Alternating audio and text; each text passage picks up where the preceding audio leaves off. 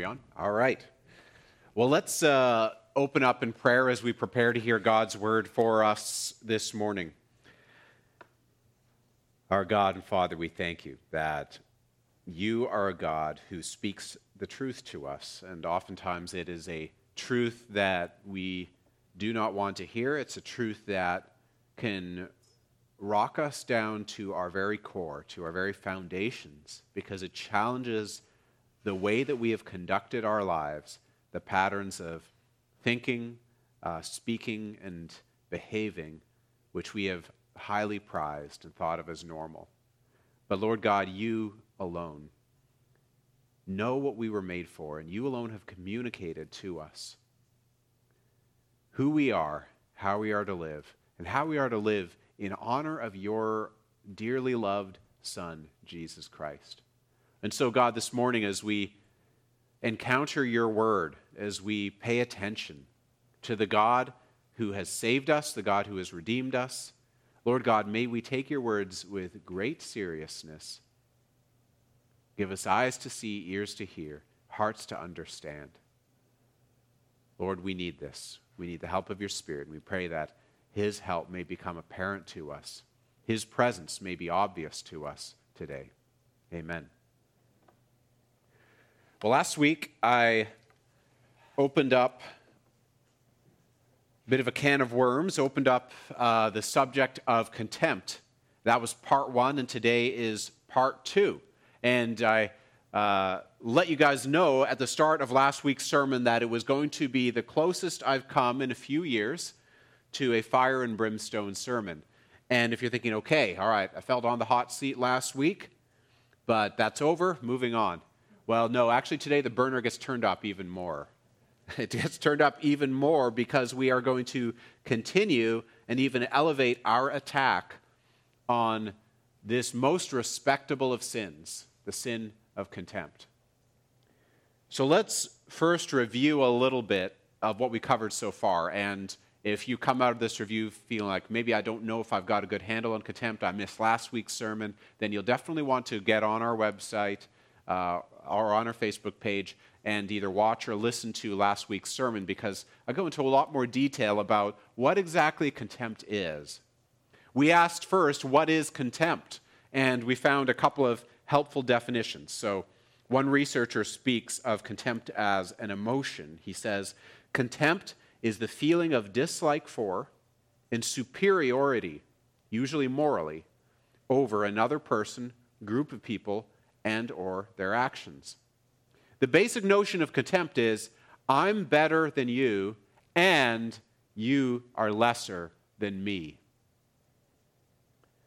And then another scientist speaks of contempt as not simply an emotion, but an ingrained pattern of living, a whole way of life. He says, contempt is our habit of treating people who disagree with us, not just as wrong or misguided in their views, but as worthless. They're worthless. Once we understand this, we realize that when we open our Bibles, we discover that God speaks endlessly of contempt in the Bible. Far more than we do. It's as I remarked last week, it's remarkable how few sermons are on this subject. It's remarkable in counseling literature how few counselors and researchers ever want to even touch this subject. For whatever reason, we don't like to look at this. We want to pretend this isn't a problem. And that's why I think it's this most respectable of sins, because we want to act like it's okay. And we want to just turn a blind eye to it. But as we look at the Bible, God does not turn a blind eye to this sin. He has always been very, very, very clear about it. And as we looked for the targets of contempt, we found scripture after scripture that spoke of our contempt for one another, contempt for our inferiors, contempt for our superiors, and then contempt even for God himself. And if you thought that last week's sermon was chock full of scripture, just know I left an enormous amount of material on the cutting room floor. So just be glad that the sermon wasn't an hour and a half long. We examined not only the targets of contempt, but the tactics of contempt. Its tactics can be physical, with violence. Its tactics can be verbal, with words that cut and harm. Its tactics can be nonverbal. Postures, tones of voice, facial expressions, body language. Here's something I think is helpful to keep in mind about contempt. In some cultures, contempt is very overt. It's considered okay to just be very overt in the way you show contempt to people. I think in a lot of Christian circles, we tend to be much more covert. Contempt shows up in these sneaky, slippery ways. Because contempt is so easily disguised. Contempt can look just like other behaviors. So let me give you a couple of examples. If I cut you with a knife, am I showing you contempt? Well, this is an extreme example, but if I'm a doctor, hopefully not. I mean, I'm hoping my dermatologist isn't cutting pieces off me because he got into the field because that's what he loves to do, just cut pieces off of people. But no, he's doing it to help me, right? But someone like Cain, who murdered his brother Abel, someone might do that out of contempt because they look at another person and say, I view you as scarcely human. I view you as less than me. You're just basically an animal, and I can do with you what I want. Likewise, words can be used. And even the same words can be used for play or be used as a verbal tactic for contempt. As an example, I used to live in Indiana in the States for a number of years. And there's this funny thing in the Midwestern states that there's this phrase, you jerk. And it can mean two different things. One is a playful jab. Someone pulls a trick on you or fools you in some way, and they're a good friend, and you're kind of, taken aback, a little bit irritated, but you love each other, and they're like, you jerk. But you say it with a smile on your face, and, it's understood that I don't mean that at all. We're just having fun. The other was the other is this cold put down, you jerk. That's all you are. That's all you'll ever be. I've discovered since moving here that not everybody knows the playful version of the phrase around here. I found that out the hard way. So I've now kind of been very, very careful about that. But the idea is that these exact same words, the verbal content is exactly the same, and yet one can mean we're friends. And the other can mean you're less than me. Such are the verbal tactics of contempt. And then the nonverbal tactics. I once had a friend her husband, he loved telling the absolute corniest dad jokes you've ever heard in your life. He would tell them with this little smile on his face. He absolutely loved it. And every time that there was a group of us together, and he would tell one of these jokes with this grin on his face, and she would just smile and just roll her eyes, and we would all be laughing. And we understood, hey, she loves him, so it's kind of this rolling her eyes, just this playfulness, right? She means nothing by it other than, oh, brother. But there are many marriages in which a wife, when her husband speaks, just rolls her eyes to communicate, your words are not worth listening to. Why are you even opening your mouth? What a painful and awful thing contempt can be, and how sneaky we can be in pretending that we are not showing it. And then other people suffer the effects of it, and we're like, what's your problem? I only said this. I only did that. What's your deal? We have a God who deeply cares for those who are treated with contempt. We have a God who will set things right in the end. That is something that we are going to see very clearly this morning, that God cares. And this is very important to him, and he will set things right in the end. Consider the words of Isaiah chapter 25. So if you have one of the blue Bibles or Usher's handout, it'll be on page 586. Let's just turn there. And I'm going to read to you this. It's not a long chapter, but Isaiah chapter 25. And watch what the Lord does for those who elevate themselves in pride and look with contempt on others. And look what he does for those who are a subject of reproach, who are on the receiving end of contempt. Isaiah chapter 25. O Lord, you are my God. I will exalt you. I will praise your name, for you have done wonderful things, plans formed of old, faithful and sure. For you have made the city a heap, the fortified city a ruin. The foreigner's palace is a city no more. It will never be rebuilt. Therefore, strong peoples will glorify you. Cities of ruthless nations will fear you. For you have been a stronghold to the poor, a stronghold to the needy in his distress, a shelter from the storm and a shade from the heat. For the breath of the ruthless is like a storm against a wall, like heat in a dry place. You subdue the noise of the foreigners, as heat by the shade of a cloud, so the song of the ruthless is put down.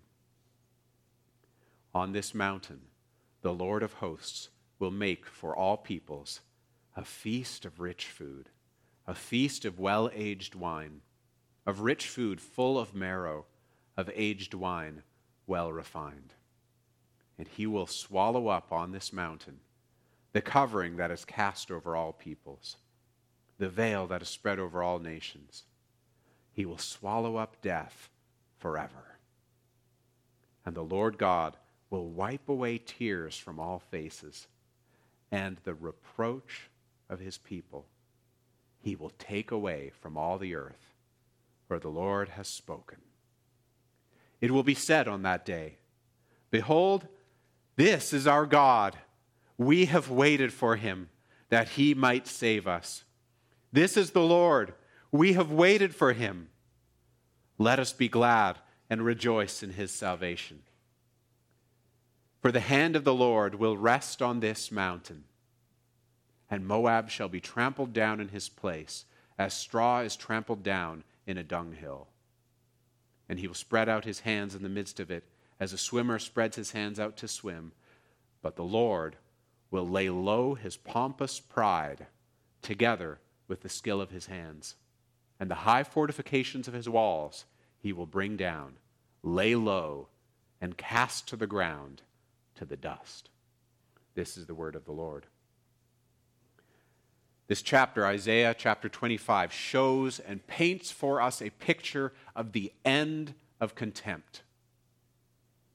That God will deal with contempt fully and finally. As we consider how God deals with contempt, we want to answer 4 questions. So here are the 4 questions we're going to tackle one at a time.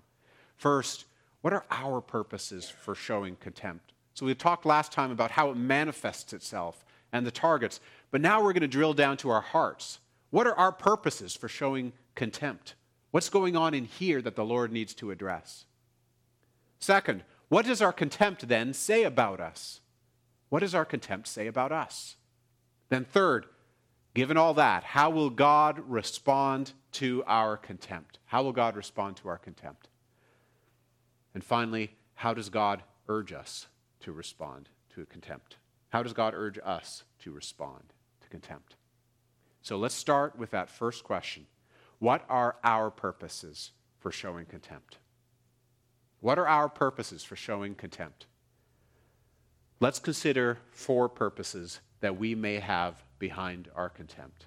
Often it's a mix and match of these 4, and maybe there's more besides.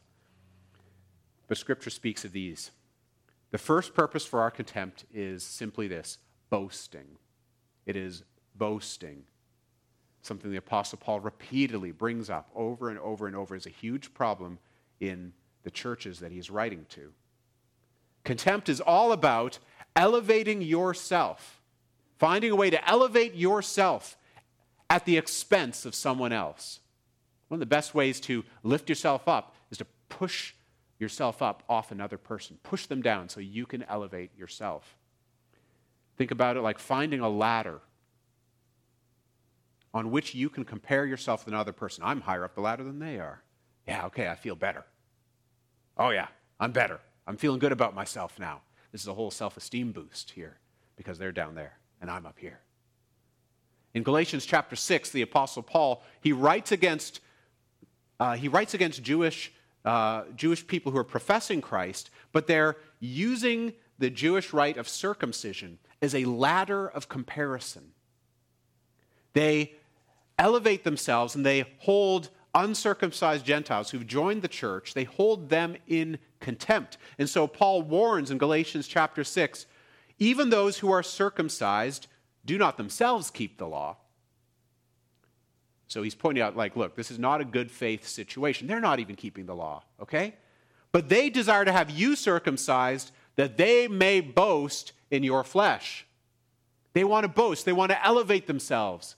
And they don't want to be associated with you if you're uncircumcised, because that's somebody really low. In the book of James, it is wealth, it is social status that become the ladder to glory in the churches that James is writing to. James warns strongly against the contempt that is found in such a church. In chapter 3, he says, "But if you have bitter jealousy and selfish ambition in your hearts, do not boast and be false to the truth." This is not wisdom that comes down from above, but is earthly, unspiritual, demonic. For where jealousy and selfish ambition exist, there will be disorder and every vile practice. Psalm 62, King David talks about the pain of experiencing contempt. And in this case, the contempt is that people want power and authority, and they want it at his expense. They want to elevate themselves by gaining power, authority.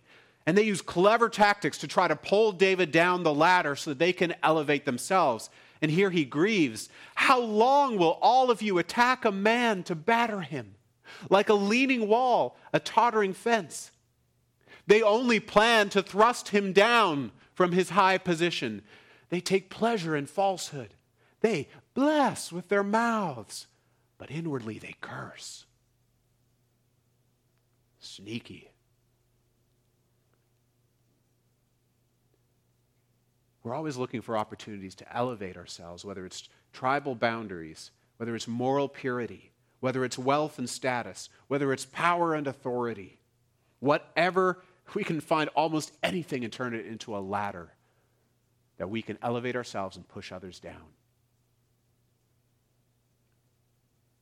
Wherever we are looking to elevate ourselves, there we will feel and practice contempt for others until it becomes second nature. So the first purpose for our contempt is, in fact, boasting. And that plays into some of the others, because there's a second purpose of contempt, and that is protection. Believe it or not, protecting yourself or others, like your family members or others you associate yourself with. And this is kind of the two of them mixed together, because this is actually the flip side of boasting. In this case, you're afraid of being knocked down the ladder. You fear that. And in this case, contempt is saying, okay, I need to keep my distance from you, push you away, and knock you down a peg, perhaps. I don't want to associate with you because you're going to drag me down the ladder. If I can just keep my distance and then shove you down, then that keeps me safe.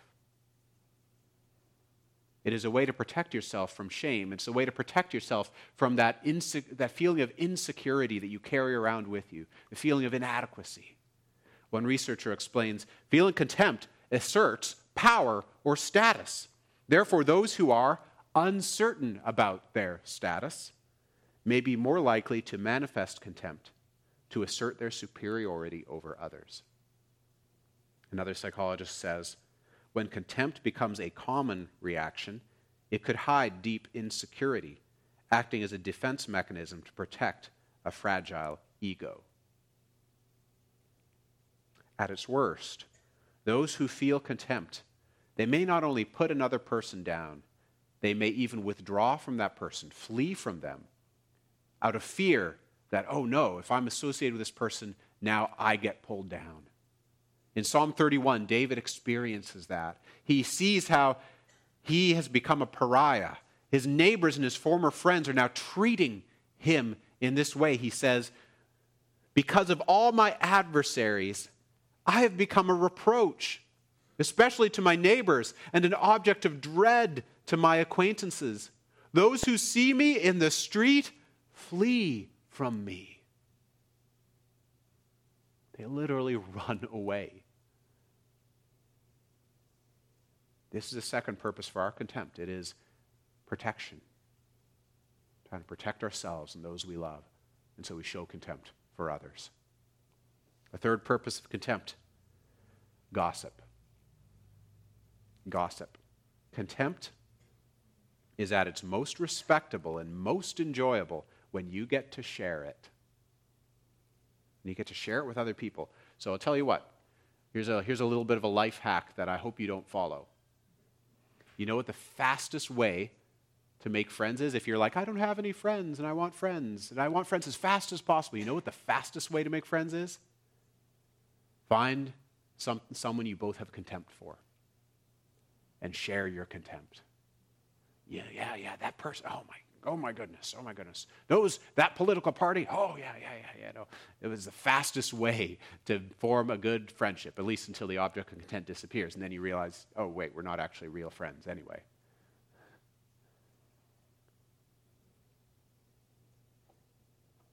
Contempt is at its most effective when you get to elevate yourself by sharing a story of another person's lowliness. In Proverbs 26, verse 22, we are warned that such gossip, it feels bad when you get gossiped about, but when you're doing the gossip, you know what it feels like? It feels amazing. The words of a whisperer are like delicious morsels. They go down into the inner parts of the body. That's what Proverbs says. Contempt feels like when we gossip. Oh, it feels good, delicious. But at its heart, at the heart of that gossip is contempt. And contempt leads, as we saw in James chapter 3, it leads inevitably to a culture of conflict. In verse 20, we are told, for lack of wood, the fire goes out, and where there is no whisperer, quarreling ceases.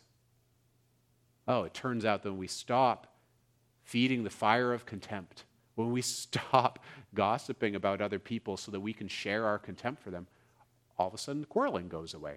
All of a sudden conflict sort of disappears from our churches. Who thought so? Who thought that would happen? A third purpose for our contempt is gossip. And then there's a fourth and final purpose of contempt, just plain old vengeance. Plain old vengeance. An opportunity to punish another person whom you view as less than human. Last week we saw how Cain's murder of Abel was this incredibly high expression of contempt. It just got worse as you continue reading in Genesis chapter 4 because Cain's descendant Lamech took it to the next level. He wrote a poem, a fine little poem celebrating his own act of contempt. Lamech said to his wives, Ada and Zillah, hear my voice. You wives of Lamech, listen to what I say. I have killed a man for wounding me, a young man for striking me. If Cain's revenge is sevenfold, then Lamech's is 77-fold. What a nice guy. Here's a man who is boasting in his contempt for somebody who harmed him and how he got to exercise vengeance. So a fourth purpose for our contempt is vengeance. Boasting, protection, gossip, vengeance. These are things that can be in our heart when we show contempt. Perhaps there are more purposes than even these, but are these not enough to call us out that this is a deep and grievous evil? There's a terrible significance to contempt. The second question we are tackling today is, what does our contempt say about us? What does our contempt say about us? It says at least two things about us. First, our contempt says that we want to be judges. We want to be judges. This is a deep desire of our hearts. The book of James calls us out on this. In James chapter 2, he describes a situation in which we saw last week, in which the church is welcoming and honoring wealthy people while showing disdain for those who are poor and have nothing to offer. James then says, he explains why this contempt is so significant. He asks, have you not then made distinctions among yourselves and become judges with evil thoughts? When we show contempt, we are wanting to be judges. We are wanting to stand in judgment over other people, to look down at them and declare a verdict. Unworthy. We do not merely want to make judgments about what is right and wrong, about what's good and bad, about what's wise and foolish. You know, every human being has to do that. In that sense, we all have to make judgments all the time. Do I cross the road as a bus is coming at me? Well, I'm going to make a judgment that's not a good idea. Am I going to make a judgment about something another person is doing, whether it's right or wrong? Well, I hope so. But this is different. Here, we're wanting the position of being a judge. We are wanting to elevate ourselves into the judge's seat and condemn other people. We want that honor. We want that status. Because being the judge lets you boast over others. And, by the way, it protects you from their judgment. I'm the judge in this situation. You're not. My view of you is what matters. Yours, it's not even worth considering. Being the judge protects you from their judgment, lets you boast over others, gives you opportunity for gossip, and gives you a little chance for vengeance. This is the sort of judgment Jesus warns against when he says, "Judge not, that you be not judged." It is a desire for a one-way judgment in which I get to point out the speck in your eye, always poking my finger into your eye over all the little specks I'm seeing in there, and nobody gets to point out the log in my eye. Let's not talk about that. That's not what we're here for. Our contempt says that we want to be judges. Second, our contempt says that we want to play God. We want to play God. Because after all, is it not God who judges the hearts of men?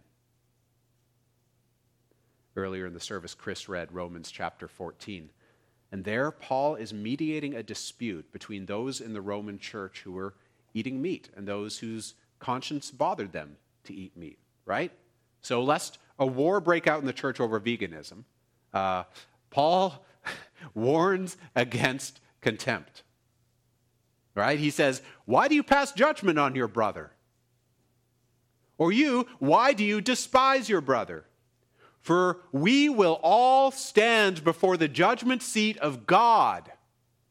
For it is written, as I live, says the Lord, every knee shall bow to me, and every tongue shall confess to God. So then each of us will give an account of himself to God. We give an account of ourselves to God.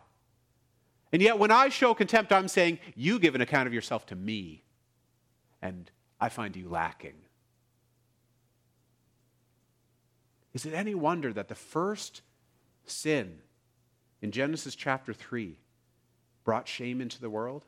The serpent promised the man and the woman that if you eat this fruit that's been forbidden you by God, you're going to begin to see, you're going to begin to evaluate, you're going to begin to judge the way that God does, seeing and knowing and judging good and evil the way he does. You get to take his place. That's what he means when he says, for God knows that when you eat of it, your eyes, the organ of judgment, your eyes will be opened, and you will be like God, knowing good and evil. Our contempt not only says that we want to be judges, it says that we want to play God. What then is God to do with such wickedness? How will God respond to our contempt? God has two responses. We will look at both at length because the Bible is very, very, very clear on this. First, in his justice, God responds with retribution. With retribution. An eye for an eye and a tooth for a tooth. The punishment must fit the crime. In 1 Samuel chapter 2, one of the Lord's prophets confronts the high priest Eli. Eli's sons are evil and corrupt, abusing their position of power. And the prophet tells Eli this: "Why then do you scorn my sacrifices and my offerings that I commanded for my dwelling, and honor your sons above me by fattening yourselves on the choicest parts of every offering of my people Israel? Therefore, the Lord, the God of Israel, declares, I promised that your house and the house of your father should go in and out before me forever. But now the Lord declares, far be it from me. For those who honor me, I will honor, and those who despise me shall be lightly esteemed. Behold, the days are coming when I will cut off your strength and the strength of your father's house, so that there will not be an old man in your house. Those who honor me, I will honor. Those who despise me shall be lightly esteemed, to put it mildly." Malachi chapter 2, to the priests of his day, the prophet Malachi says, "You have turned aside from the way. You have caused many to stumble by your instruction. You have corrupted the covenant of Levi, says the Lord of hosts. And so I make you despised and abased before all the people, inasmuch as you do not keep my ways, but show partiality in your instruction." Zephaniah chapter 2. The Lord is speaking to the nations of Moab and Ammon, and he delivers this judgment to them. "I have heard the taunts of Moab and the revilings of the Ammonites, how they have taunted my people and made boasts against their territory. Therefore, as I live, declares the Lord of hosts, the God of Israel, Moab shall become like Sodom, and the Ammonites like Gomorrah, a land possessed by nettles and salt pits, and a waste forever. The remnant of my people shall plunder them, and the survivors of my nation shall possess them. This shall be their lot in return for their pride, because they taunted and boasted against the people of the Lord of hosts. The Lord will be awesome against them, for he will famish all the gods of the earth, and to him shall bow down, each in its place, all the lands of the nations." You see, there is coming an end to contempt, because the one who alone can show contempt is the Lord. The reason it's wrong for us is because we're not God. Because God actually is above us. He actually is great. He actually does look down because, of course, he's God. That's the point. And so among us, as we look at one another, we do not have that privilege. We do not have that place. We cannot look with contempt on one another. The Lord will not let contempt rule the day forever. He will come and make things right. If you are enduring the agony of others' contempt for you, this promise is a comfort for you. The Lord sees your pain. The Lord knows, and the Lord will deal with it. He will deal with the one who is drowning you in contempt. The Lord promises a future in which every knee should bow in heaven and on earth and under the earth, and every tongue confess that Jesus Christ is Lord. Many of those confessions will be through weeping and gnashing of teeth.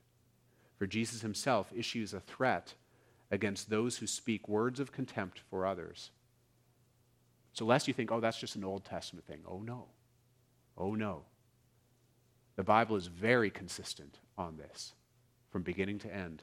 Matthew chapter 5, here is Jesus speaking.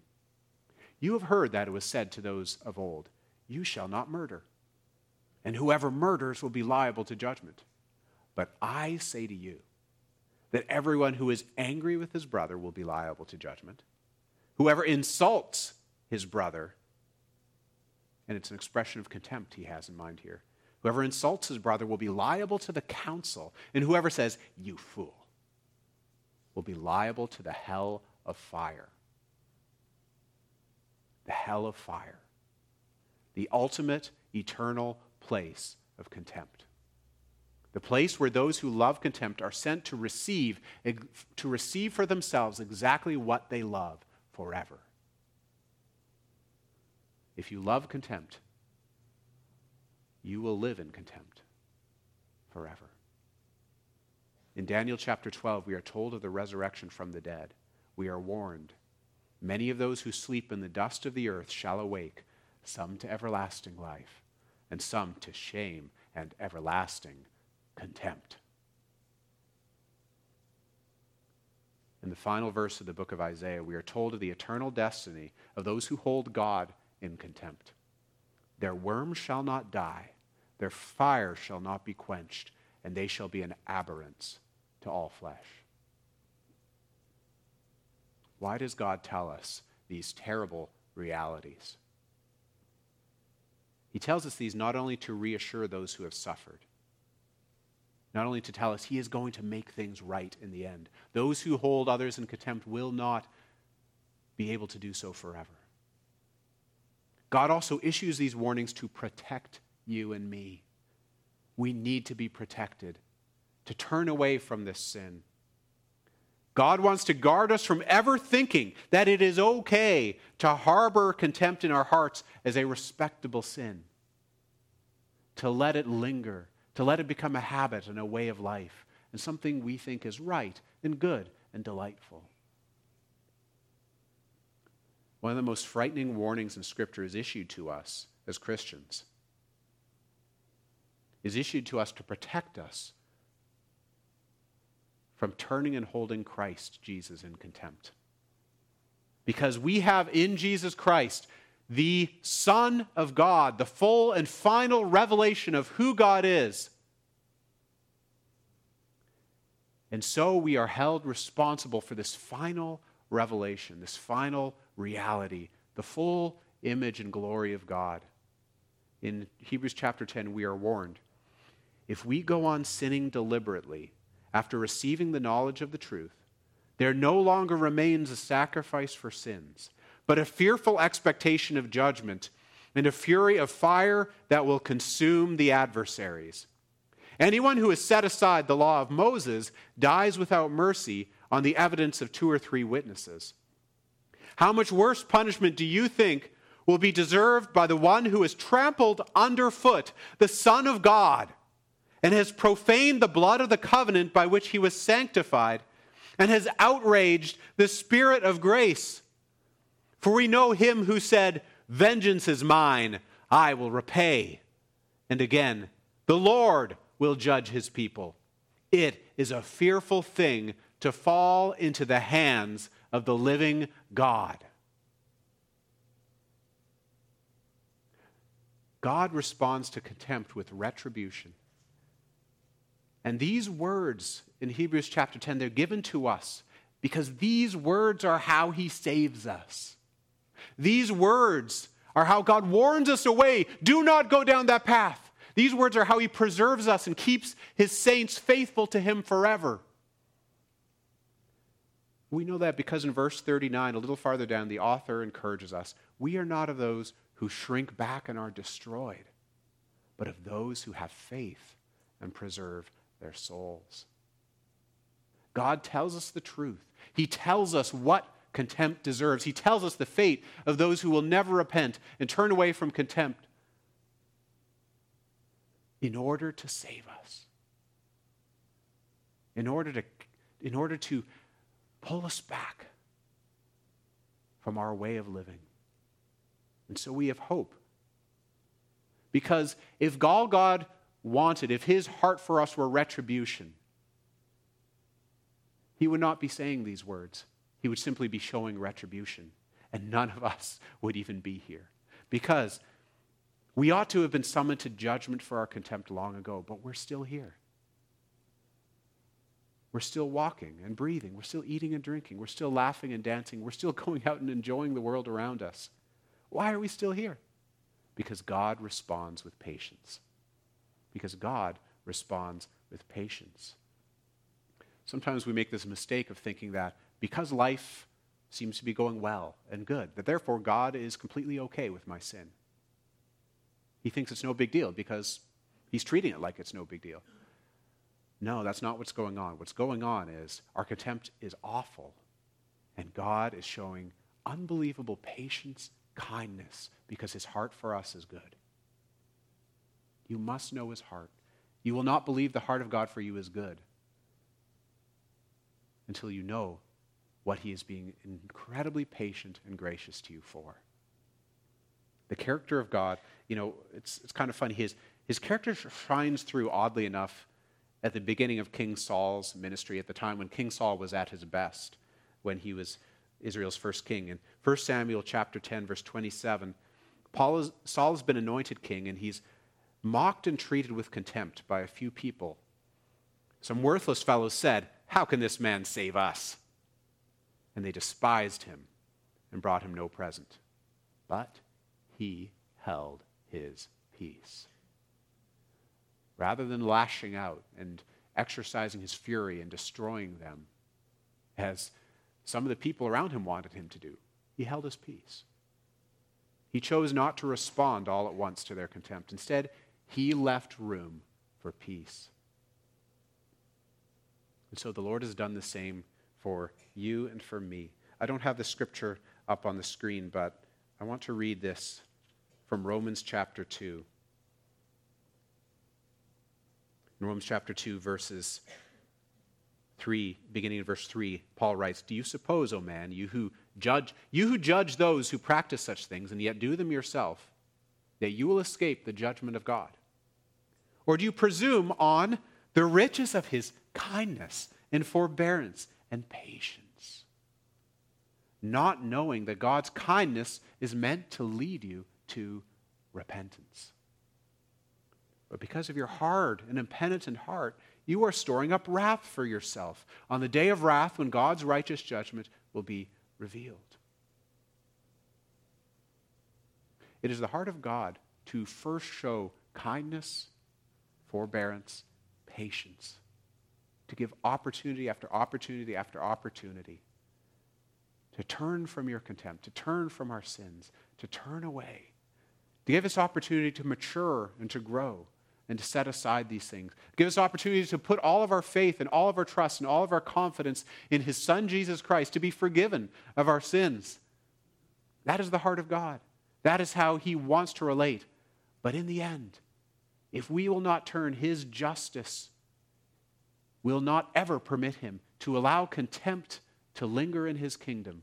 When he establishes his kingdom on the earth, contempt can never be a part of it. Contempt for him or contempt for one another do not belong in the kingdom of God.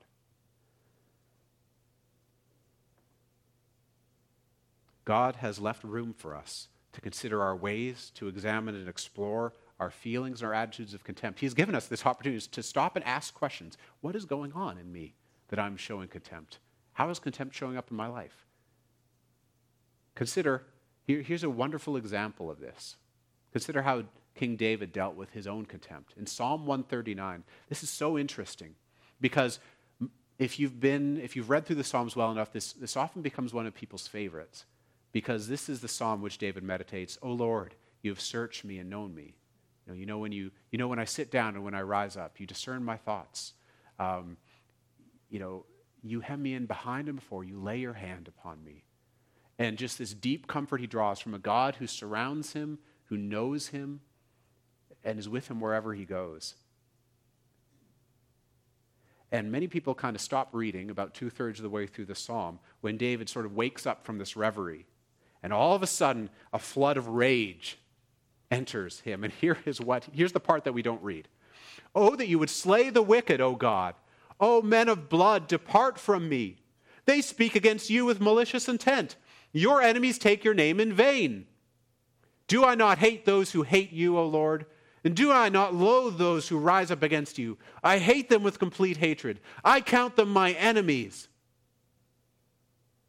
And he is saying, look at all the people around me who are showing contempt for you, Lord. Look at them. Deal with them. I hate them. And then suddenly, he pauses. And all of a sudden, he starts reflecting on what he has just said. And what he says next is reminiscent of how he began the psalm, of how the Lord searches and knows him. And here's what David then says next after a pause for reflection. Search me, O God, and know my heart. Try me and know my thoughts, and see if there be any grievous way in me, and lead me in the way everlasting. God responds with patience to our contempt, because what David is all of a sudden realizing is, I am in danger of becoming exactly what these people are. Look at what just came out of me. Search me, O God. Lord, I've been so consumed with the contempt that I see in other people. Ironically, I see their contempt and I start having contempt for them. But first, search me, O God. Know my heart. See if there be any grievous way in me. It's actually a wonderful, beautiful thing when people actually pray to God's Spirit, Lord, you do the searching. All the stuff in my heart is so messy, so tangled, so complicated. I can't ever get to the bottom of it no matter how hard I try. And I've worn myself out with the toil of trying to get, Lord, you search me. Send your Spirit to search me, to know me, to help me uncover what you need me to know about what's happening in here. See if there be any grievous way in me. If you do that, will the Lord respond with contempt for you? When you humble yourself before him, will the Lord hold you in contempt? No. That is not his heart. That is not his way. In Psalm 51, David says, the sacrifices of God are a broken spirit, a broken and contrite heart, O God, you will not despise. That is a promise. For a broken and contrite heart, the Lord promises, I won't despise you. I will not hold you in contempt. Will God respond to contempt with retribution? Yes, if he must. But he is a God merciful and gracious, slow to anger, and abounding in steadfast love and faithfulness. God responds with patience. So in this moment of opportunity, fourth and finally, how does God urge us to respond to contempt? How does God urge us to respond to this, to contempt, now while we have opportunity? Because this opportunity does not last forever. The whole point of patience is there is a limit. First, while you have opportunity, grieve and repent. Grieve and repent. That is what we've just read in Psalm 51. A broken and contrite heart, O God, you will not despise. Speak to him the words of the tax collector in Luke chapter 18. God, be merciful to me, a sinner. Tell him all the specific ways that contempt has been showing up in your life. Tell him about the tactics you've been using. Tell him about the targets of your contempt. Tell him what you know of the purposes of your heart in showing contempt. Ask him to do the work of searching and examining you further. Grieve for your sin. Do not merely grieve for the consequences of your contempt. That is not true repentance. To grieve and to be like, oh, I'm sorry for how this made my life hard. No. Grieve the terrible offense against a holy God. Grieve as David does in Psalm 51. For I know my transgressions, and my sin is ever before me. Against you, and you only have I sinned, and done what is evil in your sight, so that you may be justified in your words and blameless in your judgment. To repent means to grieve for your sin for what it is against God. And it means to turn away. To say to the Lord, I have had more than enough of contempt in my own heart. To begin replacing contempt with compassion for others. To begin replacing those cruel words with the kind and gracious words that build others up.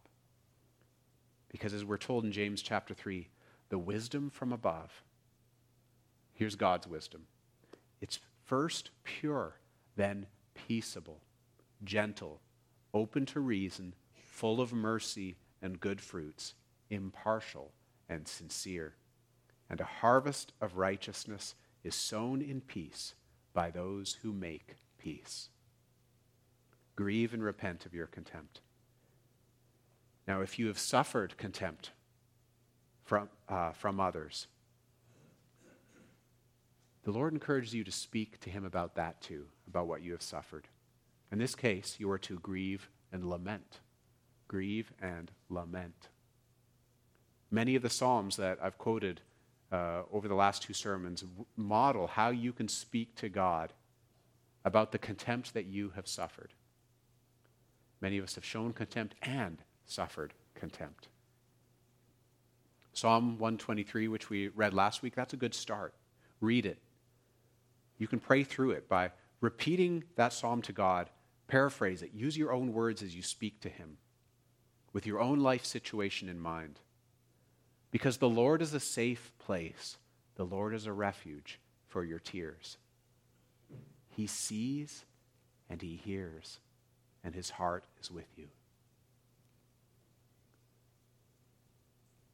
Lament is not complaining about God with defiance. Lament is complaining to God with faith.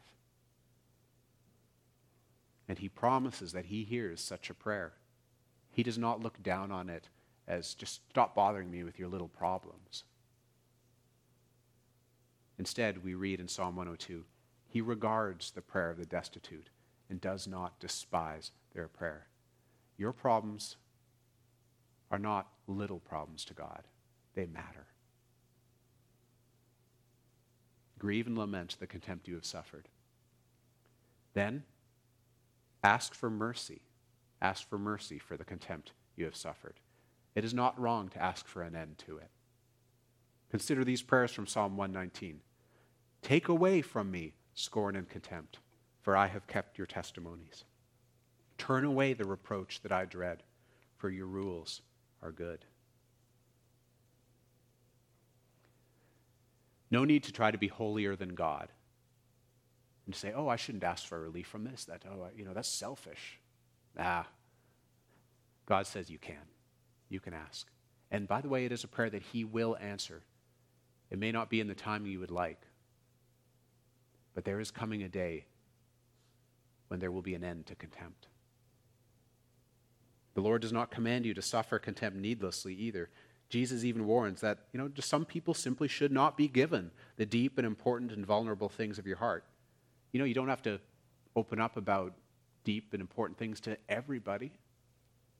Matthew chapter 7, he says, do not give dogs what is holy. Do not throw your pearls before pigs, lest they trample them underfoot and turn to attack you. When others treated Jesus with contempt, he was prudent with his words. He exercised great care. And he trusted the Lord to deliver him from contempt. Instead of responding to contempt with contempt, he asked for mercy, and God his Father answered him. Because in Acts chapter 4, those who showed him contempt were told, this Jesus is the stone that was rejected by you, the builders, which has become the cornerstone.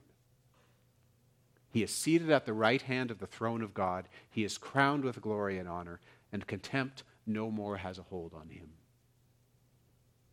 And so God urges us to respond to contempt by praising and honoring the Lord who will bring an end to contempt. We praise the Lord. We elevate him, not ourselves.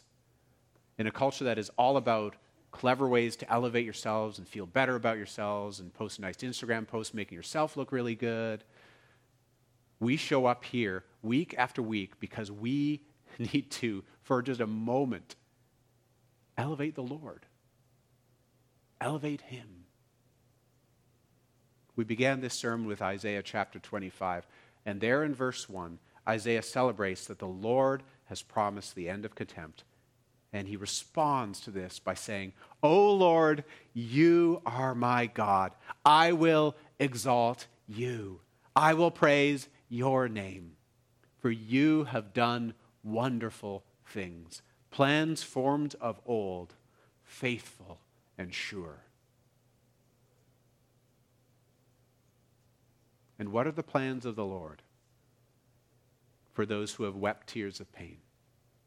What are the plans of the Lord for those who have suffered contempt and reproach? Verse 8, he will swallow up death forever. And the Lord God will wipe away tears from all faces, and the reproach of his people he will take away from all the earth, for the Lord has spoken. It will be said on that day, behold, this is our God. We have waited for him, that he might save us. This is the Lord. We have waited for him. Let us be glad and rejoice in his salvation. Our God, our Father, we thank you that you have promised an end to contempt, that you will deal with it. Lord, we turn to you saying, have mercy on us. For some of us, we long for that end to contempt. Just give us a bit of a sneak preview of that, a down payment of that promise now. Give us relief. For those of us who have, and this is true of all of us, Lord, we have shown contempt for others. We have felt it in our hearts. We have made it a way of life. Lord, thank you for your patience. Thank you for giving us opportunity. Search our hearts, God. Deliver us from the power of this sin in our lives. Let us be known as people who do not show contempt. That whatever sin in the world, whatever foolishness we see in the world and in other people, that when we call it out, we do so not out of contempt, but of a desperate plea for their souls. Lord God Almighty, make us a people who look like Jesus Christ in every way that a human being can possibly be. We want to be yours and put our trust in you. Amen.